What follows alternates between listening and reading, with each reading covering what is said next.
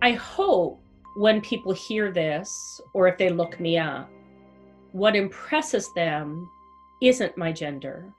What impresses them is my experience, my qualifications, and my resume. And I think that, I have spent 25 years where being a woman has been an issue. And I would love to be in a world where it just wasn't even something that was considered important or relevant. Welcome to the First 16. I'm your co-host, Kirk Finken. And I'm your other co-host, Sarah Boivin-Chabot. The voice you heard at the opening was Kathleen Sullivan, CEO of Food and Beverage Canada. And in this episode, we are talking with women in positions of leadership in our sector. So in addition to Kathleen, we have two other guests. Mary Robinson, the president of the Canadian Federation of Agriculture, and the Honourable Marie-Claude Bibeau, Minister of Agriculture and Agri-Food Canada. Together, these three women represent a major shift in the agricultural and food sector. They're the first women to ever be leading their organization. And all three are accomplished and strong leaders. They're also advocates for making our sector welcoming and inclusive for all, women, youth, and minorities. And inclusive at all levels, in the field, in the processing plants, in the boardrooms, and in the corridors of power. All right, but before the interviews, we have this small public service announcement. We all have a stake in making this an inclusive and diverse sector. This is a conversation we all have to hear. From the combine to the boardroom, it's all about keeping our sector on the cutting edge of competitiveness in the global market and the labor market. I'm glad you mentioned the labor market. Of course, we know that women make up 50% of the population, but according to the Canadian Agricultural Human Resources Council, women account for only 30% of the total agricultural workforce. And when we look up at the proportion of women who go on to assume leadership roles, it gets even thinner. And we know this. More women than men graduate with post-secondary degrees in agriculture and business. So there's a bigger pool of qualified women than men when they finish university. So where are they going? What's happening? What is keeping women out of our industry? And importantly, out of the upper ranks of our industry? And as a sector, how can we prevent that brain drain? It's not about changing women. They're already qualified. It's about men and women changing the system together. I just really want to make that point there. Okay, but I want to start with Mary Robinson's pitch. A pitch? It's not Dragon's Den. Yeah, her pitch for the sector. Let's not forget, she's the president of the Canadian Federation of Agriculture, but she's also a managing partner of a sixth-generation family farm operation in PEI. She's all about the possibility and the potential of our sector. It's perhaps one of the best kept secrets, Sarah, but farming actually offers the most incredible diversity in a job ever. You name any job you can think of, and I bet you there is an equivalent in agriculture that offers greater diversity, greater work-life balance, and a greater place to grow up and raise your kids. You can't beat it. My workday is inundated with variety, as also is my year, because the seasons obviously require different work. I have science, I have technology, I have heavy equipment, I have the great outdoors. I get to see some of the most beautiful places. There's way more than dirt under your fingernails and a sore back. Oh, there's so much excitement. And we also have plant breeding opportunities. We've got veterinary medicine, which is so interesting. I met with the Dean's Council this week, and the work and the opportunities that the Dean's Council could tell you about in agriculture. You have soil science, you have biology. You think of the journey that food makes from when it's a seed until it's on your fork going in your mouth. And that is a long, complex journey that requires a whole lot of science, a whole lot of business. And perhaps one of the most important parts of working in agriculture are the people. You will not meet better people that love to collaborate and come together and work to solve issues. It is the best part. Well, sign me up. Kirk, you're already signed up. I know, but sign me up again. So, you know what? I hear the pitch. Well, how do we get more women working in this sector? How can we make it more inclusive? And yes, for this episode, we are focusing on gender diversity, but much of what these three talked about applies to diversity in the broadest sense, right? Kathleen Sullivan thinks we need to look at the system as a whole and reminded us who has to do some of the work. I don't think it's incumbent upon women or whoever is unrepresented alone to solve this problem. This is really a systemic problem. And this is where we talk about systemic discrimination, where it's not because any one person is bad or setting out to discriminate. There's something about the whole system that hasn't worked. If ultimately our leadership positions, as you narrow down the candidates, is starting to look all with one particular characteristic, whatever that happens to be. I wouldn't want a board of directors that was all women either.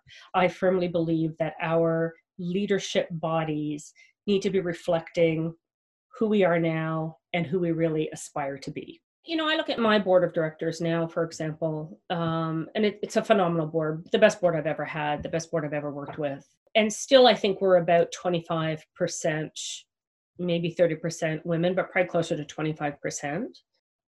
I think if you look at employment overall in the food manufacturing sector where I work, it is quite diverse, particularly women, new Canadians. If you think of the line workers, the people who are actually working in the plants manufacturing the food, as you get more and more senior into the executive roles, it becomes more and more disproportionately male. Again, progress has been made, but I forget who it was who came out with a study who said that to get to full gender equality globally, it's going to be 200 years. That study she referenced was done by the World Economic Forum, and it was 200 years globally. Here in North America, the prediction is a bit lower, but still much too far off. Change like this does take work on multiple fronts. There's no one and done solution, but I can't believe it's going to take 200 years before we see qualified women leading in our industry. Minister Bibeau, what are your thoughts on that? We see that things are moving in the right direction, but maybe not fast enough. We have all these women entrepreneurs taking care of the business, but also scientists in the ag sector. And just at Agriculture and Agri-Food Canada, we have 144 women scientists. And we see more women on the board of directors. And I think of Mary Robinson, who's the first woman president of the Canadian Federation of Agriculture, or Jane Halford, who is the chair of Farm Credit Canada, for example. I think we still have to work hard to open the doors and to encourage these women because they have a lot to contribute. And certainly, Kathleen Sullivan does see some great work being done. In companies I work with, a lot of work is being done on that, to really take a look at how do we ensure systemically that we are enabling all of our employees, no matter what their backgrounds are, no matter what they look like, so that they have these equal opportunities to succeed. And then equally, even in jobs that aren't executive level jobs, like if you think of skilled trades, for example, which is, you know, the electricians, the millwrights, predominantly male, you know, even if we wanted that, we don't have that luxury anymore. Our labor force is so tight right now. We need to be more inclusive in who we hire because we just need good people. And certainly going into COVID-19, there was historic unemployment in this country. We can't find enough people to do the jobs we need. But if you say we're going to deliberately go out and hire women to be in the skilled trades, and now you're introducing women into a field that is predominantly male and has a certain culture, you've got to make sure you have the right supports in there for all of your workers to ensure that the culture is adapting, is welcoming to people who may be diverse. And so there's work that goes into this, and 100% of food companies across Canada are doing that kind of work, partly because it's the right thing to do, but also that we need workers. On any given day, we're short 10% of our workforce. I mean, we need to be hiring the people who are best to do these jobs, and we need to make sure that our workforces are set up so that everybody feels welcome and wants to stay in those jobs. The culture piece that Kathleen brought up there is an important part of the systemic change. These have to be environments where everyone can see themselves reflected in management to know that it's possible to climb the ladder. Minister Bibeau talked about her experience jumping into a new culture as well. Right. She's the first woman to be appointed Federal Minister of Agriculture. That's the first in 152 years. Talk about upsetting the apple cart. I was interested to know from Minister Bibeau what that was like. When you were first appointed to the position of Minister of Agriculture and Agri-Food, what was the reaction when you walked into those first meetings with the stakeholders?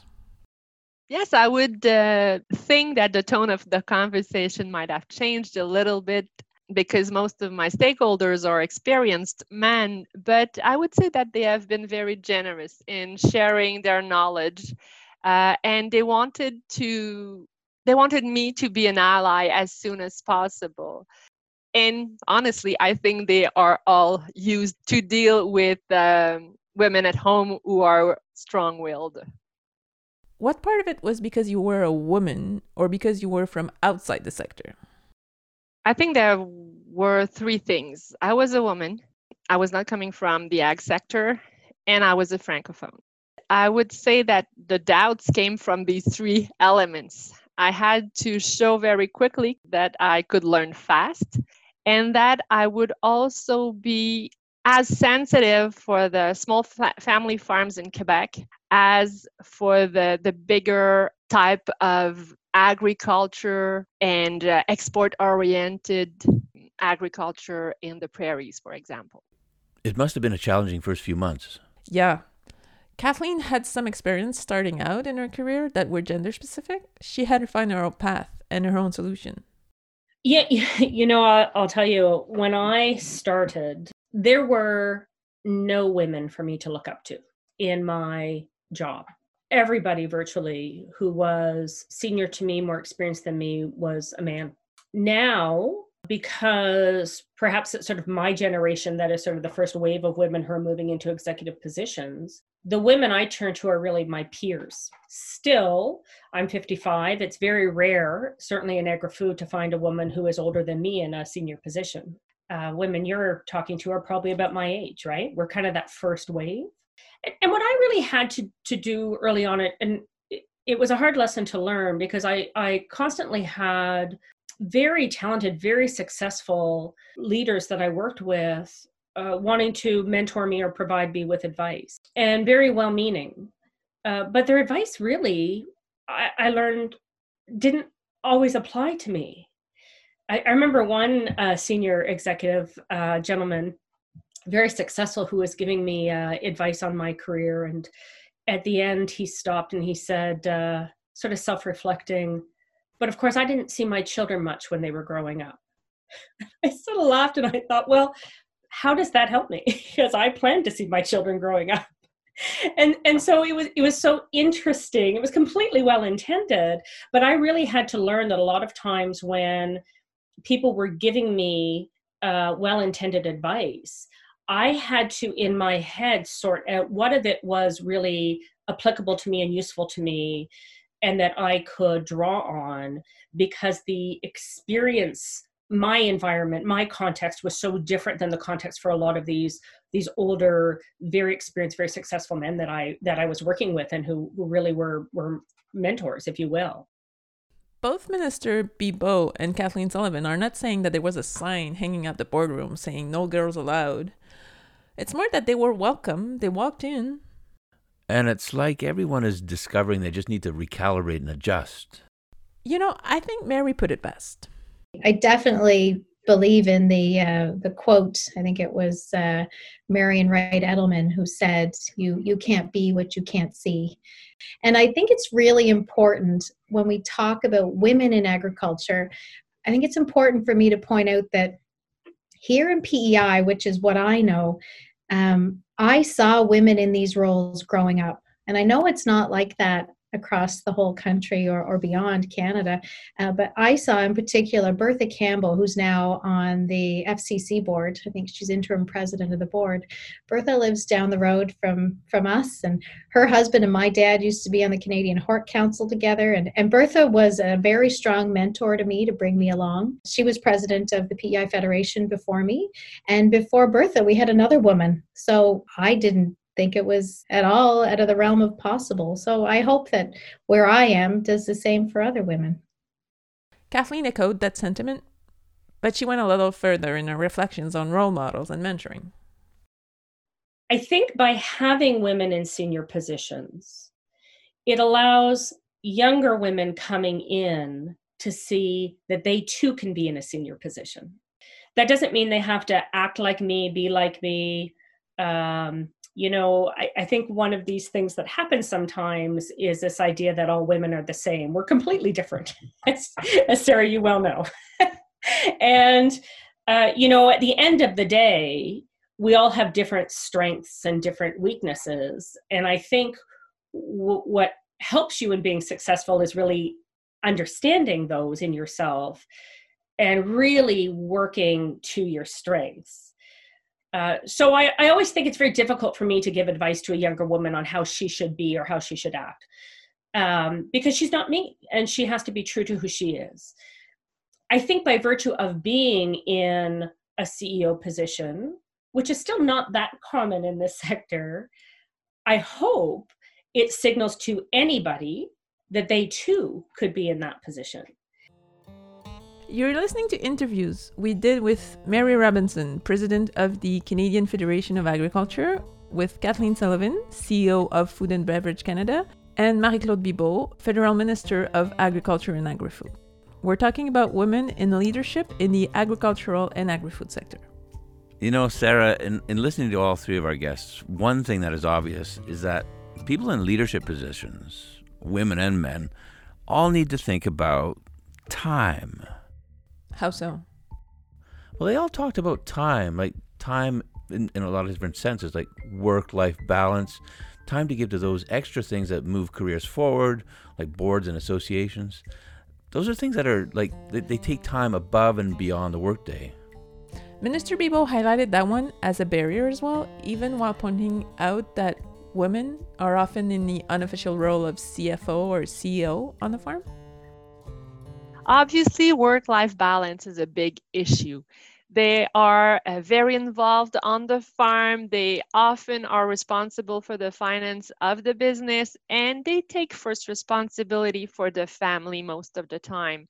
So they don't take as much time to build their network, to make sure that they are informed of the latest best practices, or, they are not saving times to participate in Congress and conferences. Yeah, work-life balance is like universal design. It makes work better for everyone, and it might help fix our retention challenges. But if the industry is going to benefit from all these talented women, we need to go beyond CFO and COO for an individual farm. These associations and boards are such an important pieces when moving up in leadership position. And you're right, they are quite a time commitment. I asked Mary how she ended up at the CFA. So how did you decide first to get involved? What was your motivation? So in 2008, my husband and I have 2 children, and they at that point were 4 and 2 years old. And I said I wanted to do something more. So I actually reached out to the PEI Federation of Agriculture and asked them if they would ever need someone like me. I think the guy actually dropped the phone because he'd never actually received a call with someone saying, I'd like to be involved. And the next thing I knew, I was on the board, and then as a county rep. And then from there, I was brought up to be on the executive. And then from there, I went through the ranks to eventually become president and past president. And in there, I had opportunity to join the Canadian Ag HR Council. It is incredibly difficult for someone in their 30s or in their 40s or in their 20s to step away from their full-time job that's incredibly demanding and to give to an organization like a Federation of Agriculture. That's just an issue of timing. If all of us look at our lives and say, so when are we going to have the least amount of time? It's when we're starting our business. It's when we're raising our family. It's when we're finding our spouse, or, whatever it is. That's a time when you don't have a whole lot to give beyond your own life. So I think we have to be realistic in what we're asking of people to take on outside of their own existence roles, what puts the gas in their pickup truck. Minister Bibeau had an interesting observation. Just a personal observation.